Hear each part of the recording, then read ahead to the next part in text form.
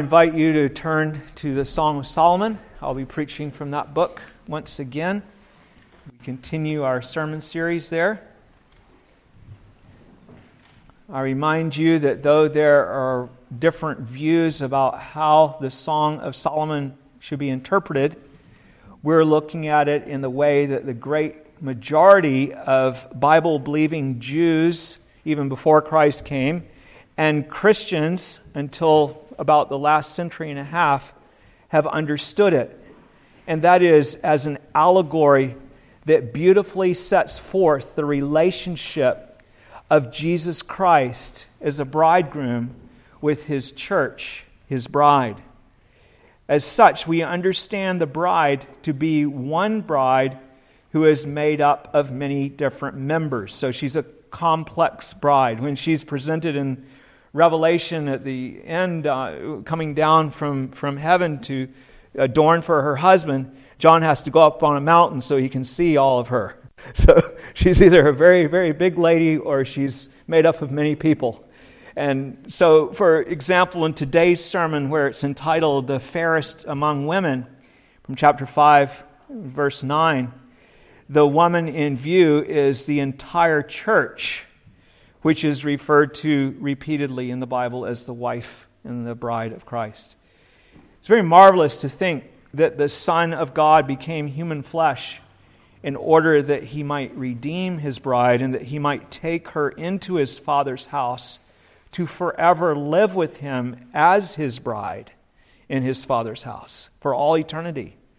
God the Father sent Him with this purpose, and He gave Him a great multitude of people that cannot be numbered from this sinful fallen world to redeem, that they might be His holy bride.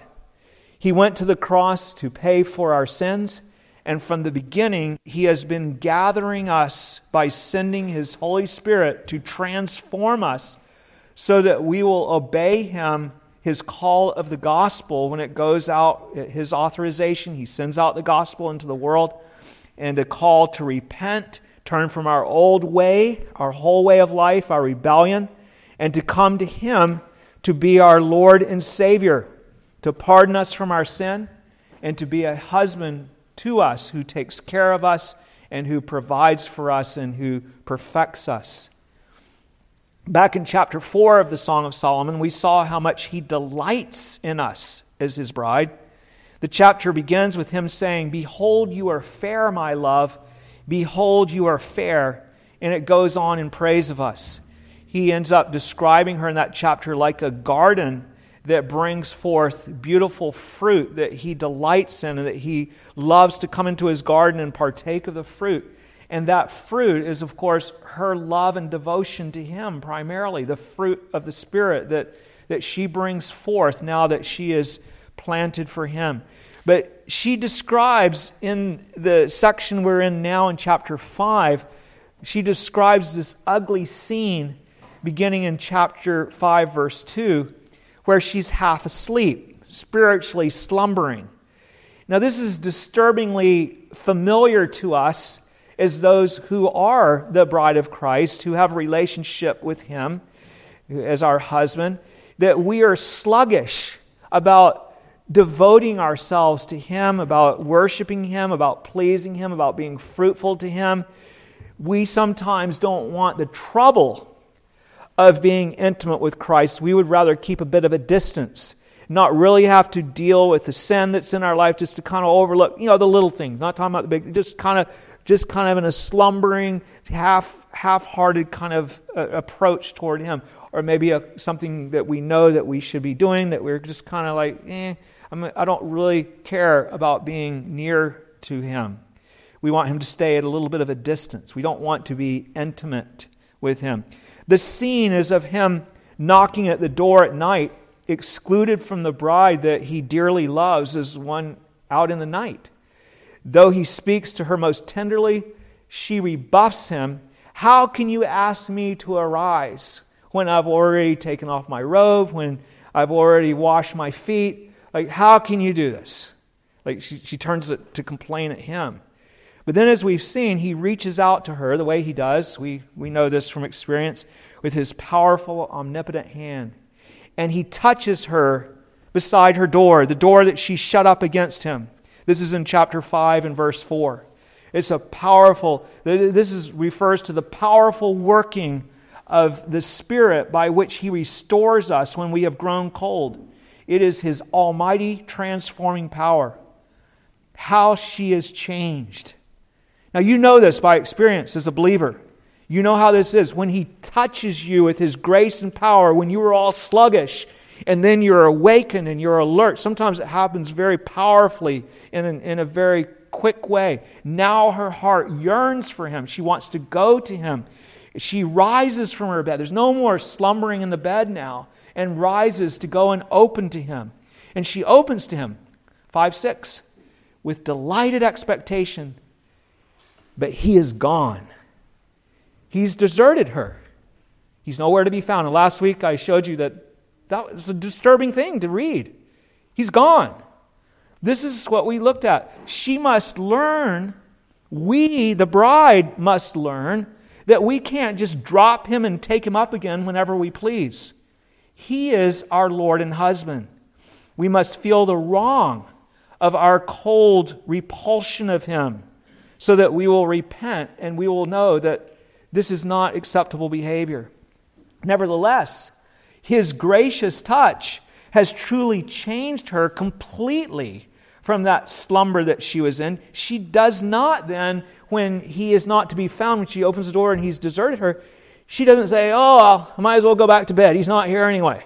And she goes back to bed. No, not at all. She goes out into the night looking for Him, earnestly seeking Him, and crying out to Him, calling to Him. Of course, that would be diligently going into the Word and prayer and looking for communion with Him.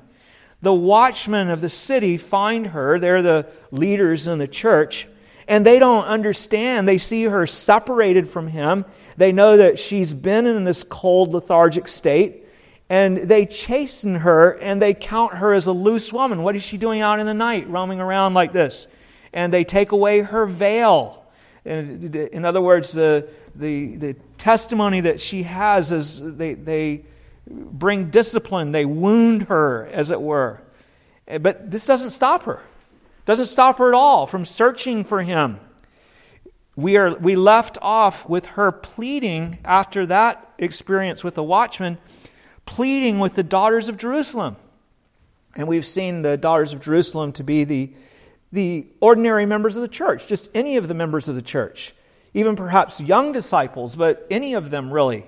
In verse 8 she says, I charge you, O daughters of Jerusalem, if you find my beloved, that you tell him I am lovesick. We looked at that last week too.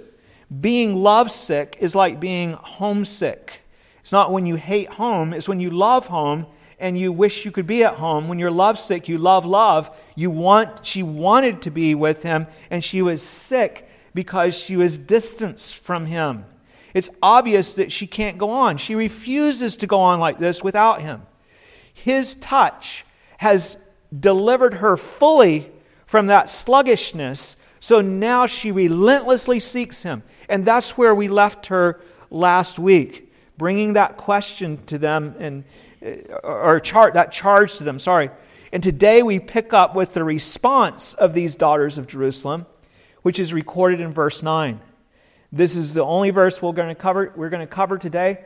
I was originally thinking of going all the way to 6:3, believe it or not, and then I shortened it up quite a bit, and then I ended up going with just verse 9. I think there's plenty for us to think about from this verse. So I'll begin today's scripture reading with chapter 5 and verse 8 to get a little bit of context with the charge that she gives them, and then we'll go on and read to 6:3. So here is the Word of God, the Holy Word of God. So receive this reading as the very Word of God. Song of Solomon, chapter 5, verse 8. I charge you, O daughters of Jerusalem, if you find my beloved, that you tell him, I am lovesick. Then they say, what is your beloved more than another beloved, O fairest among women?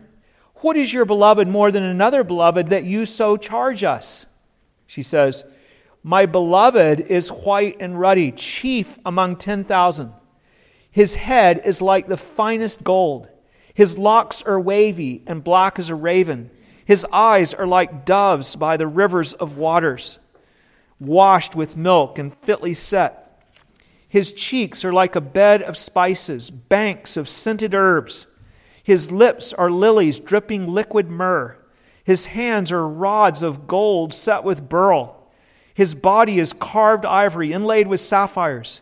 His legs are pillars of marble set on bases of fine gold. His countenance is like Lebanon, excellent as the cedars. His mouth is most sweet. Yes, he is altogether lovely. This is my beloved, and this is my friend, O daughters of Jerusalem. And then they say, where has your beloved gone, O fairest among women? Where has your beloved turned aside that we may seek him with you? My beloved, she says, has gone to his garden, to the beds of spices to feed his flock in the gardens and to gather lilies.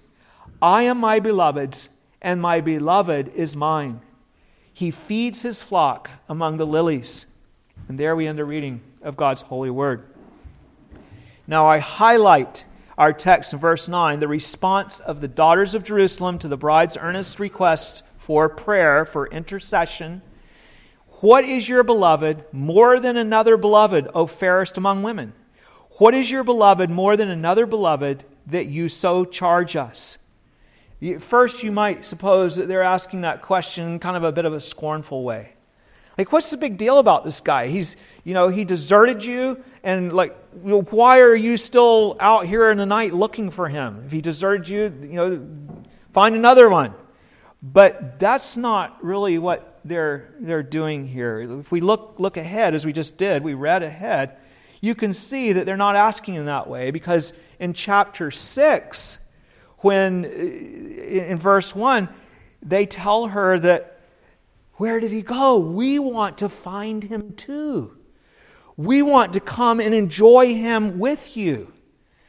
And I'll just say as a side note, this is another evidence that this is meant to be taken allegorically. Because if this is a woman with her husband, then you don't say, where, and they say, where did he go? And she says, oh, he's here, and they say, oh, we want to come with you. And she, oh, great, come and enjoy my husband with me.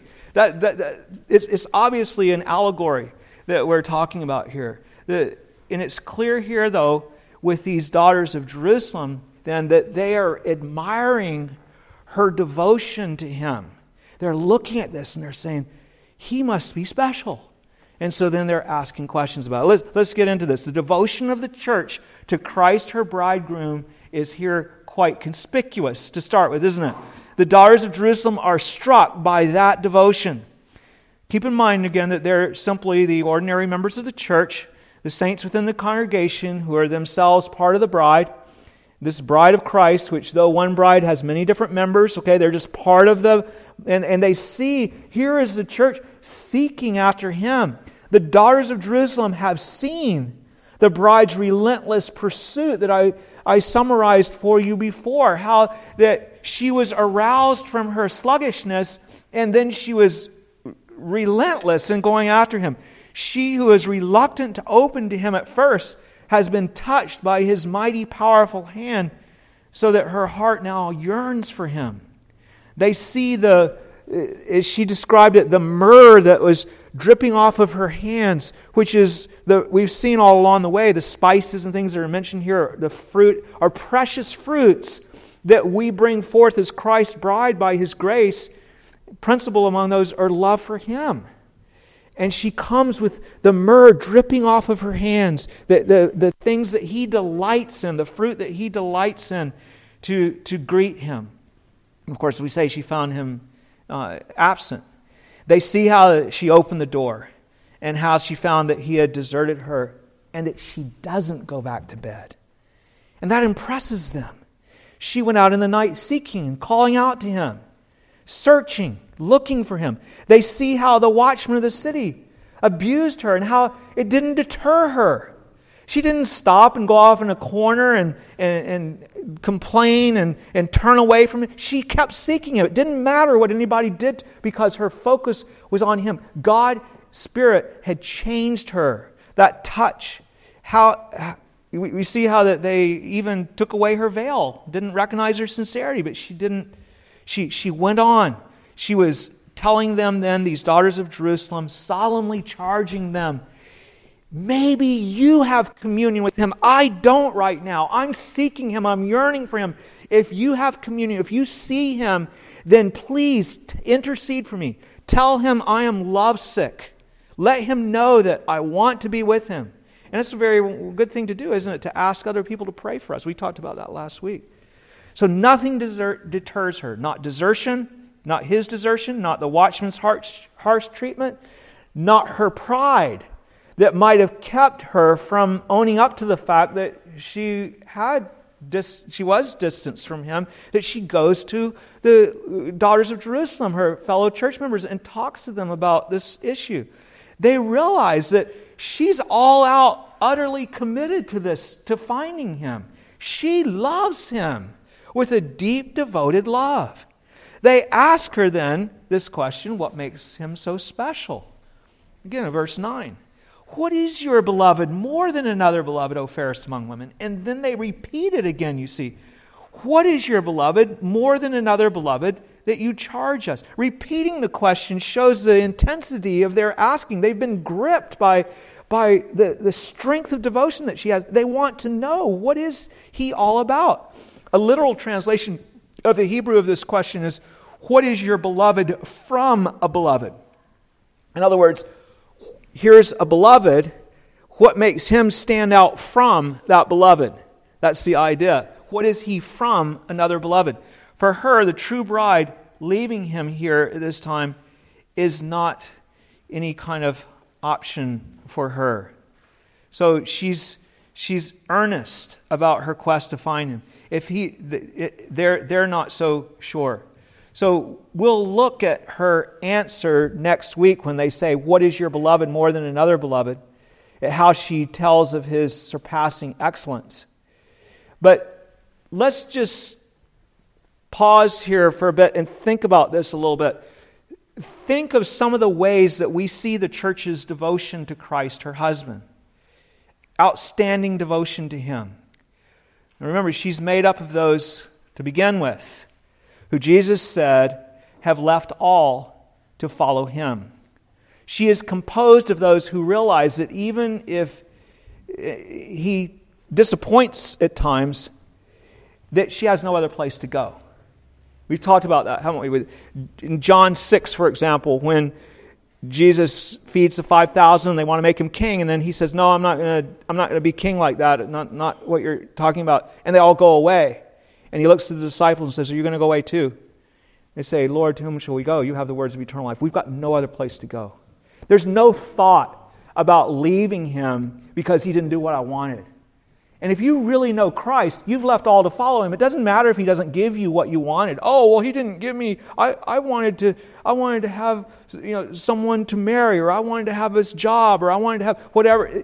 You might be disappointed about that, but it doesn't make you think about, I think I'm going to go and serve another god. This isn't working for me.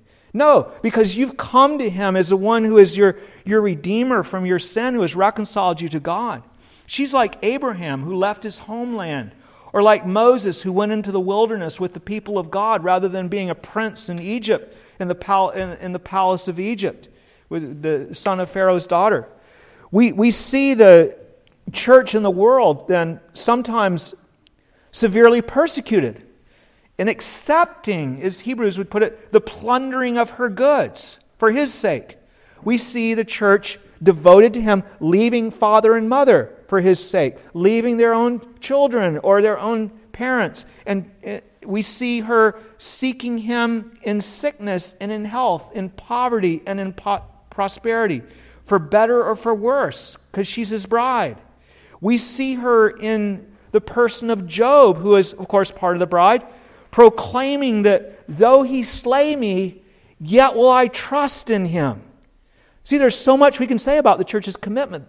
We see her ardent in her worship through the ages, gathering each Lord's Day for the holy convocation that God has appointed, the assembling of the saints together to call on his name, to sing his praise, to hear his word, to seek him in prayer, to yield to him with vows and with confessions of faith. We see her faithfully giving of her wealth, her tithes and her offerings so that the church can continue from generation to generation. How does the church continue? It's because God's people provide for her. We see her obeying Him, even when it costs her everything, submitting to Him when it means imprisonment or loss of job. We see her proclaiming His excellence to the nations, going to great efforts to do that, sending missionaries going because of their commitment, going to hard places, going to places where they get diseases and where they face all kinds of maybe threats to their life. We see her purging His church of false sons when they become manifest and have to be disciplined from the church. We see her, on the other side, receiving those who have the lowest reputation, those who have been in the worst offenses, and yet repent, welcoming them with open arms. In all these ways, everyone sees how special Christ is in the eyes of His bride, the church. Her members mutually show one another His true worth, and they show the world His true worth, even while the world mocks them, by their dedication and commitment to Him that is obvious.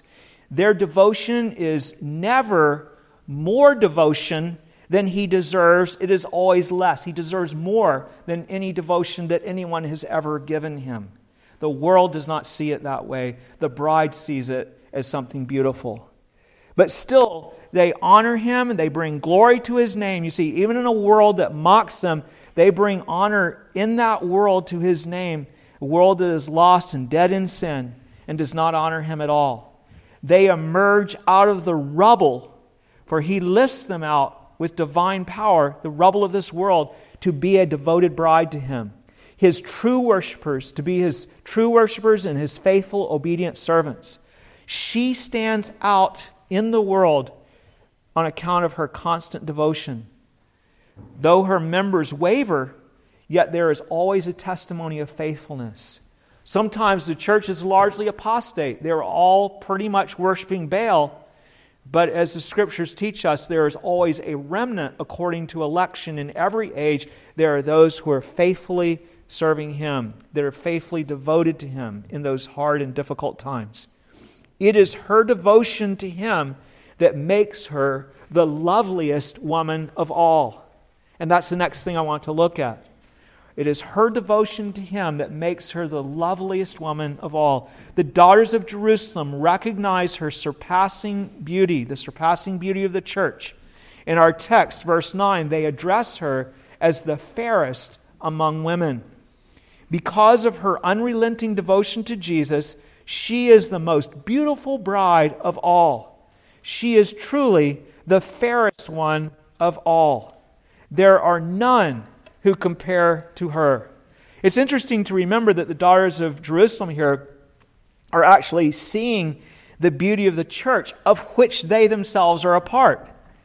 But there's nothing arrogant or vain here about them seeing that beauty. It's really rather simple. They feel deeply themselves how they come short of His glory, of giving Him what He deserves, and each member is painfully aware of their own shortcomings. And each sees the failings of the church as a whole, in their own age and in other ages.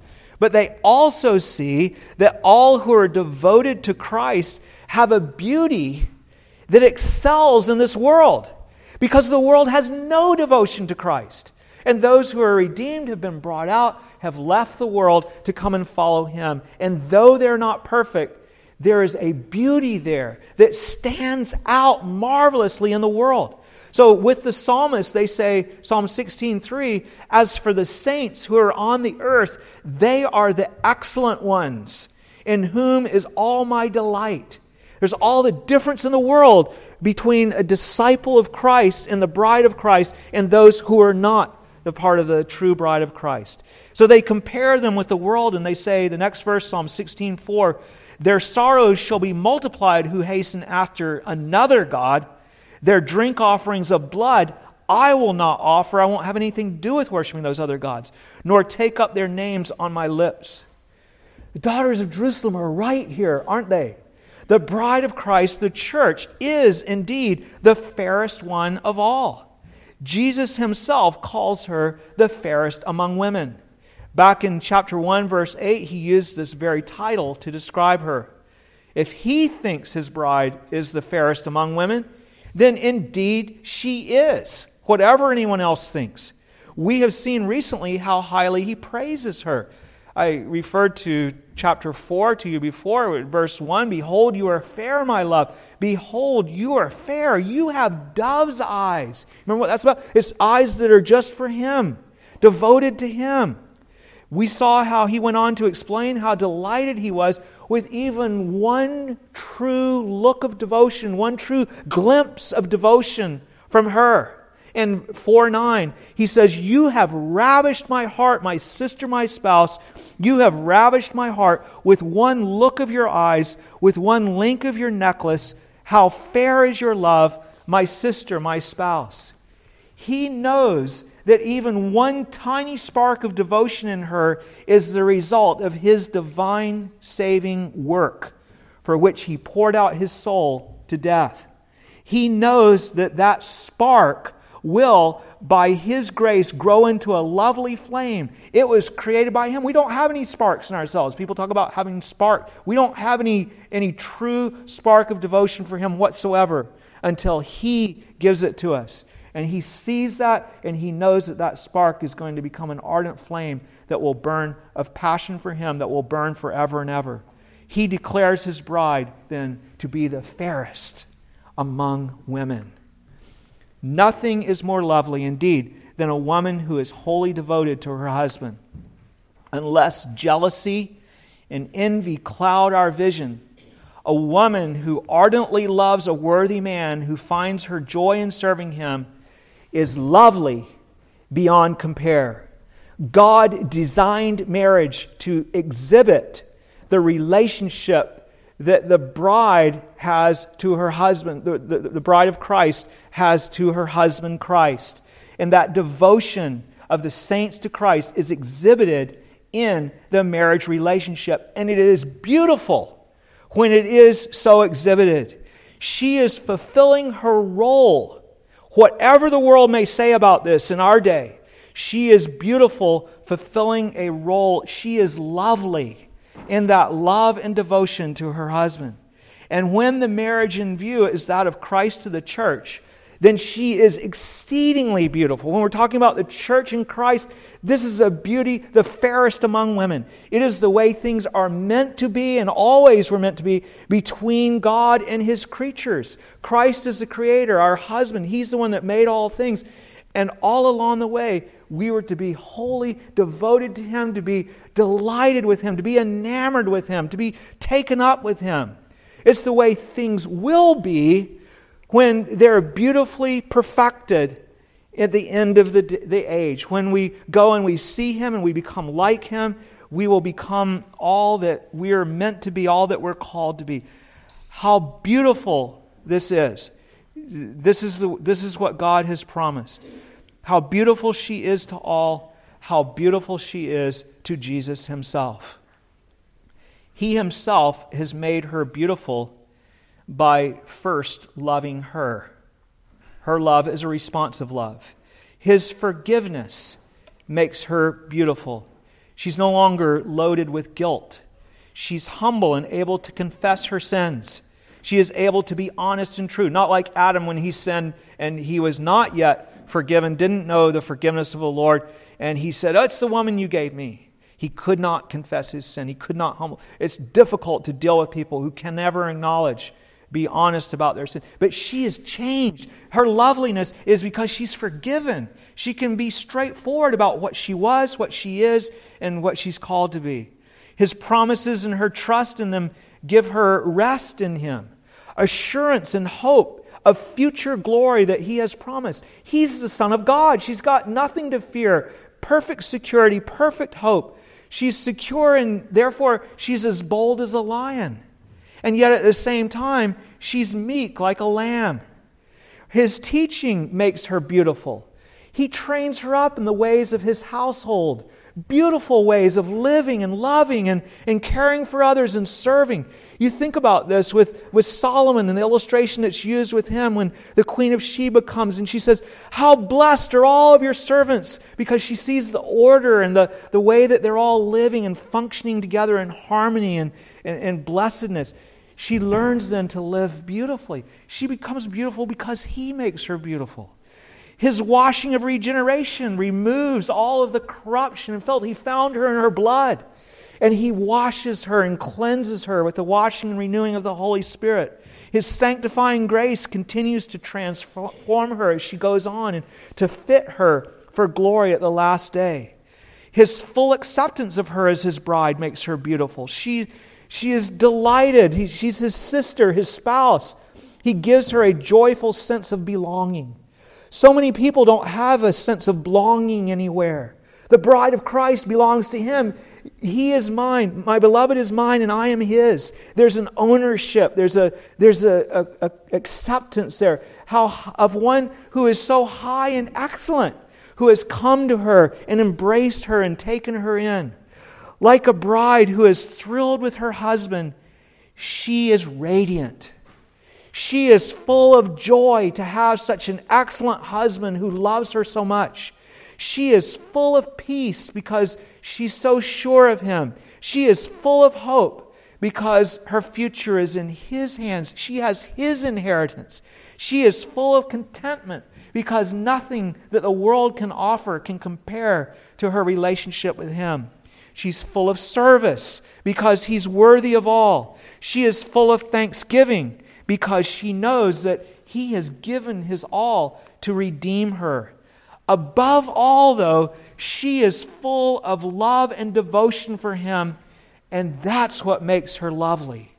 Her love for Him and her devotion to Him that is seen here is what makes her so beautiful.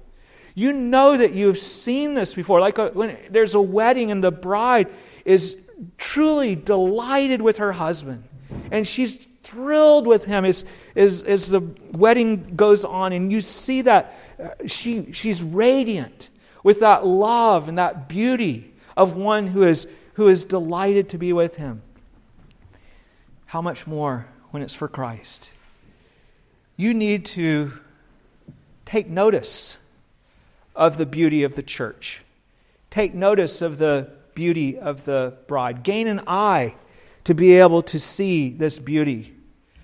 Read your Bible and see her beauty in the lives of the faithful saints. I mentioned before the beauty of Abraham, leaving everything to go and follow the Lord in the land that he did not know, leaving his homeland. And then what did he do at the end? He was willing to offer up his only son, the son of promise, because he trusted God and knew that God was good and that God would raise his son up or do whatever needed to be done. You see the beauty there in Abraham. See the beauty in Moses that we mentioned. He left Egypt and the palaces because he had something better. And what was it? He's in the wilderness with a bunch of complaining people for 40 years. And he said, this is way better because I'm with Him. That's devotion. That's real devotion. See Peter and John, so devoted to Christ that when they were beaten for preaching in His name, in Acts 5:41, they departed from the presence of the council, from that beating that they had just received, rejoicing that they were counted worthy to suffer shame for His name. That is beautiful devotion. See the Apostle Paul preaching Christ again and again under deprivation, persecution, insult, imprisonment, chains, stripes, beating with rods, counting it all as a gift to suffer for His name. Read your Bible also and see how the church is praised in the Scripture as a beautiful one. Earlier we read 1 Thessalonians chapter 1, where Paul speaks of the beauty of the Thessalonian church. He tells how they received the Word of God with much affliction, so that their faith was spoken of all over the world. Everybody was talking about it. Look at how devoted they are to this new religion that they have. What is this about, you see? What do they see in all of this? In Ephesians 2:19 through 22, it speaks of us as God's glorious temple. 2:19, Ephesians 2:19. Now therefore you are no longer strangers and foreigners, but fellow citizens with the saints and members of the household of God, having been built on the foundation of the apostles and prophets, Jesus Christ himself being the chief cornerstone, in whom the whole building being joined together grows into a holy temple in the Lord, in whom you also are being built together for a dwelling place of God in the Spirit, a place that is suitable for God to dwell, a place suitable for the holy God to dwell. That is what Christ is forming us into. That is remarkable. This is beauty. And then Peter uses the language of the Old Testament that the Lord used to describe the beauty of the bride.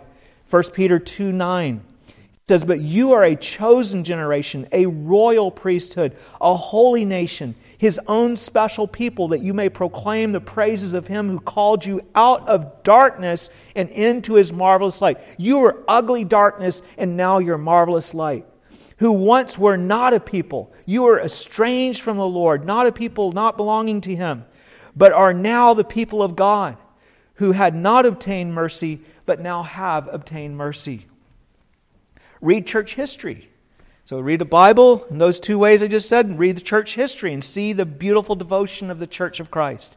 Fox's Book of Martyrs tells us of those who suffered persecution because of their love and devotion to Christ.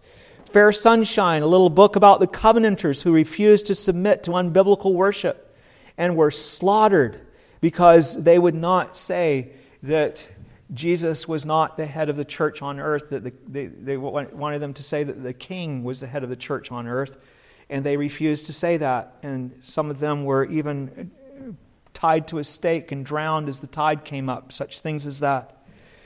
Missionary biographies tell us of those who faithfully poured their lives out for the gospel.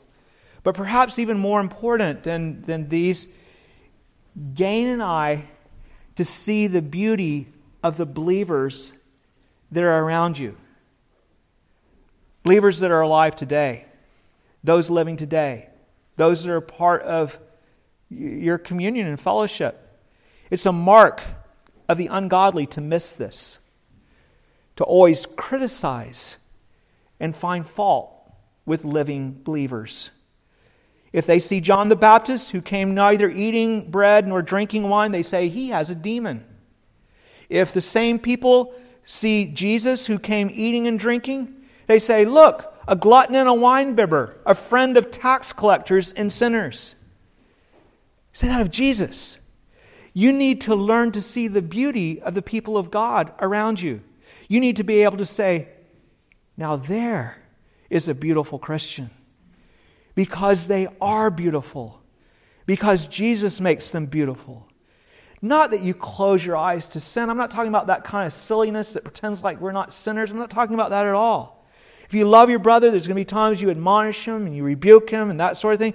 But when there is a beautiful Christian that God has changed and that's devoted to the Lord, don't be jealous or threatened by them, someone that stands out so that you feel you have to pull them down and find fault with them because it intimidates you.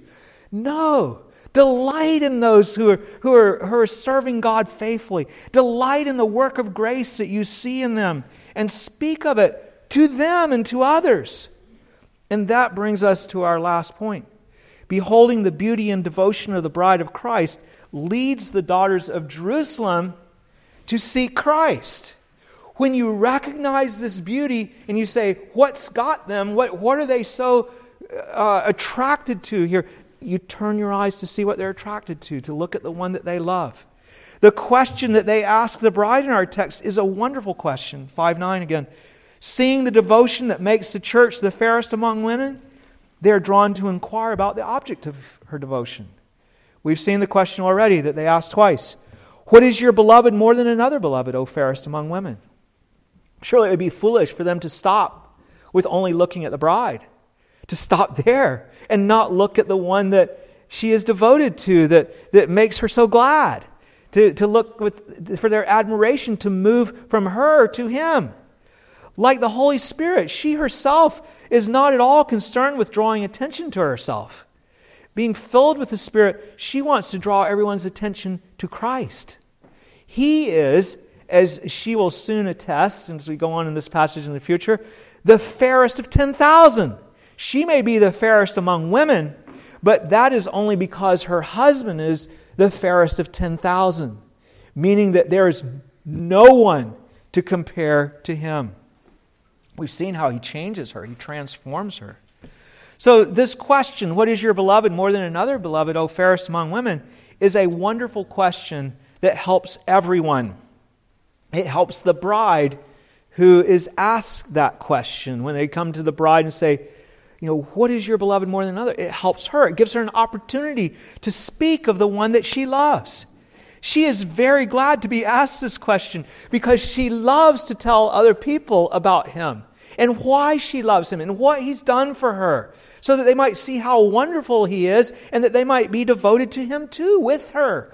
Come with me and see him. Come and see a man, the Samaritan woman said, who told me all that I ever did. Could this be the Messiah? It also has the benefit of encouraging her as she thinks of all the reasons that he is special to her. You ask her, what makes him stand out? And then she starts to talk about it. And that's what happens in this passage. She starts talking about it, and then she's restored again. Her faith is rekindled again, and her assurance.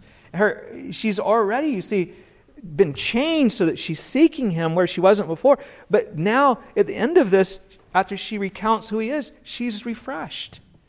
Second, it helps the daughters of Jerusalem who do the asking of the question. So it helps the bride who is asked, and it helps those who do the asking. When we as members of the body of Christ see the devotion of the church, when we see others who are devoted to him, beautiful, we realize that we ourselves don't know him as well as others. When that happens, we do well not to cower, but to go to those who have such great love and ask them to tell us why. What is it that you see in it? What makes Jesus special to you? Why do you live the way you do? Why did you make those decisions you made for him? Those sacrifices you made. In some cases, it may even be those who do not yet know Christ in a saving way who ask this question. Because you see, there's people in the church that maybe they've professed their faith and the elders have judged it to be a credible profession of faith. Maybe it is a credible profession outwardly, but they're not really yet regenerate. They haven't really come to him. And so they ask out of true ignorance, what is it about him? What is it that's so special? And then she begins to talk about it, they begin to listen, and they begin to realize who he is. That, wow, so you mean he died on the cross to atone for our sins? That he left heaven to come in? And they begin to understand who he is, you see. And then they come into a saving relationship with him. They truly want to know more about him when they ask the question. And the Lord uses the testimony of those who are true believers to show them his worth, his faithfulness, and his saving work, so that they come to believe. This question may also be asked by those members whose love for him is just as great as anyone else's. Someone like Job, that's called a blameless man, or Zacharias, or somebody like that. They see the devotion of a younger Christian, and they're very encouraged when they see that. They see a new Christian taking their first steps for Christ and moving toward him, and they want to know, how did you learn of Christ? How do you see Christ? What do you know of him? Why is it that you're following him now? And the new believer begins to talk. They ask it to encourage the younger Christian, but they also ask it for their own encouragement and edification. Many times, a younger believer not only reminds a more mature believer of everything that they already knew, but sometimes they show them something that's fresh and new that they've never seen before. Very often that happens. And then there are those among the visible church who ask this question in scorn, in a mocking way. These are the Esau's or the Judases, if you will, that are in the church. What is your beloved more than another beloved? Why would you serve him like that? Why would you pour out the expensive oil and anoint his feet like that? What is the big deal with him? You're being wasteful. How is he any different? If he has deserted you and his watchmen have let you down and abused you, why don't you move on? We thought he was going to come and throw out the Romans, and he's done no such thing. I've got no reason to follow him anymore. Some of them were saying that may have been Judas's problem in part. They have a root of bitterness. They say, what good is it What good is he if following him brings you into the wilderness? You come out of Egypt and you go into the wilderness to suffer and die in the wilderness. What's the point? That's what so many in Israel said, wasn't it? Or Esau, they say, what good is my birthright if I can't get the food that I want right now? What's the point of serving him if I'm not going to get the things I want? But I say, many who start out this way have been marvelously converted. Tertullian was correct when he testified that the blood of the martyrs is the seed of the church. There are many persecutors who become those who are persecuted for Christ. They persecuted those following Christ, and then they become among the persecutors. Think about the Apostle Paul. He was one who was so opposed and adamant against them, but he kept seeing. He saw Stephen, and he saw different ones, and their devotion to this one. And then, at last, he met him. And then Paul was completely changed around. He switched sides. This is how God works. They see the devotion of those they're executing, and it shows them that their Lord, the ones they're executing's Lord, is worthy. Paul joined those that he himself had persecuted. So let me encourage you to ask this question.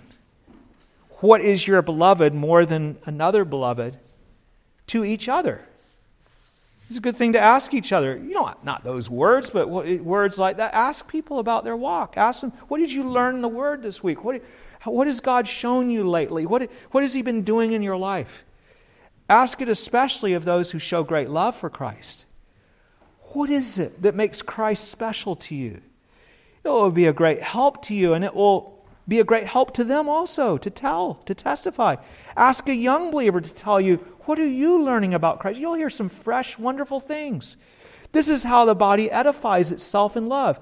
Recognize that phrase in the Bible? The body that edifies itself in love. That's what the bride does. She edifies herself in love, speaking the things of Christ. We speak to one another about the excellence of Christ. We see in each other the beauty of Christ, and we speak to each other about His glory, His person, His work, His goodness, His love, His promises, His law, His testimonies, His judgments. It can be all sorts of things. Psalm 34:3, we come to our brothers and sisters, we say, "Oh, magnify the Lord with me, and let us exalt His name together." That's what you can do over a coffee or something, sitting down with another believer and having real fellowship. Not just where you're hanging out together, but where you're communing in the things of the Lord. Even our weekly worship services, I want you to think about this. What are our worship services? Worship services are a time that God has appointed for us to learn from each other and to speak to each other about the surpassing excellence of Christ. In a formal way, we do it as those gathered out to Him. One of the tasks of the preacher is to tell you the surpassing excellencies of Christ, of His saving work, of His calling, of His person, of His law. We gather also to sing psalms, declaring to one another His excellence in psalms and hymns and spiritual songs, singing and making grace melody in our heart to the Lord, showing each other His worth. We unite in ardent prayer, asking Him to show us His glory, to manifest Himself to us and His work to us. We set forth the bread and the wine in the sacrament, declaring what Christ has done for our salvation. We will do well to learn then to see the beauty of the bride of Christ and of her devotion to Him, and then seeing the beauty in her, to ask her the question, what is your beloved more than any other beloved? And next week, Lord willing, we'll have the opportunity to look at how she answers that question. Please stand and let's call on the name of the Lord.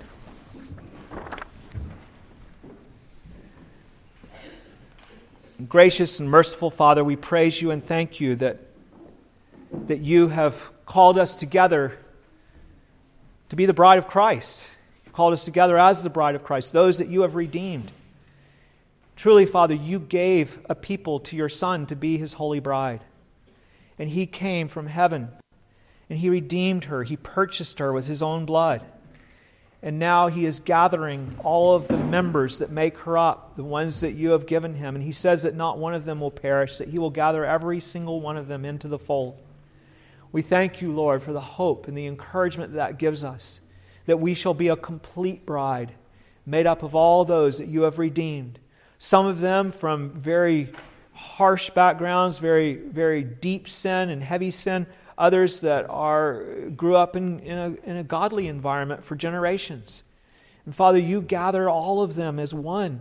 And they mutually the members are able to encourage one another and to bless one another and to point each other to our Savior, to talk of Him and of His excellence and of the excellence of serving Him and the excellence of His ways. We pray, O Lord, that you would help us to point each other to Christ and to speak of Him as the fairest of 10,000. We pray that we would have an eye to see the beauty of the church, and that when we see beauty, that it would draw us, that it would attract us, that we wouldn't go away and feel intimidated, but we would be drawn to say, tell us about this, show us the way. We thank you, Lord, that even when we come to church, that's really what we're doing. We're coming in and looking to hear and to learn of Christ in all the means that you have appointed for us. We pray, Lord, that you would make our church services that which transforms us and that which draws us to Christ. We pray, Father, that you would work powerfully in us.